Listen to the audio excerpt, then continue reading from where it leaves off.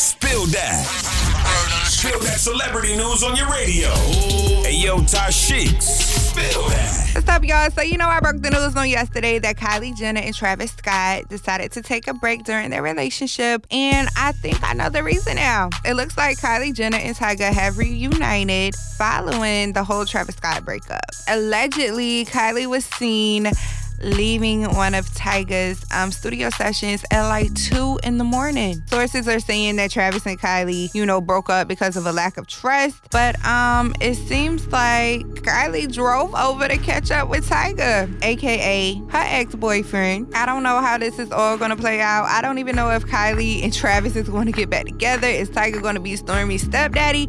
I don't know. In other news, R. Kelly requested for bail, and it was denied on yesterday after this nigga was asked to be released while awaiting a trial. Yo, keep R. Kelly locked up. He don't need to be out victimizing more girls. No. Keep his behind locked up. He don't need to be out. He need to learn his lesson. And like always, you already know you can catch an all-new Spill That Celebrity News with me, your girl Tashiks, tomorrow afternoon at 12:30. For more Spill That, check out the True Talk blog on Power 106.1.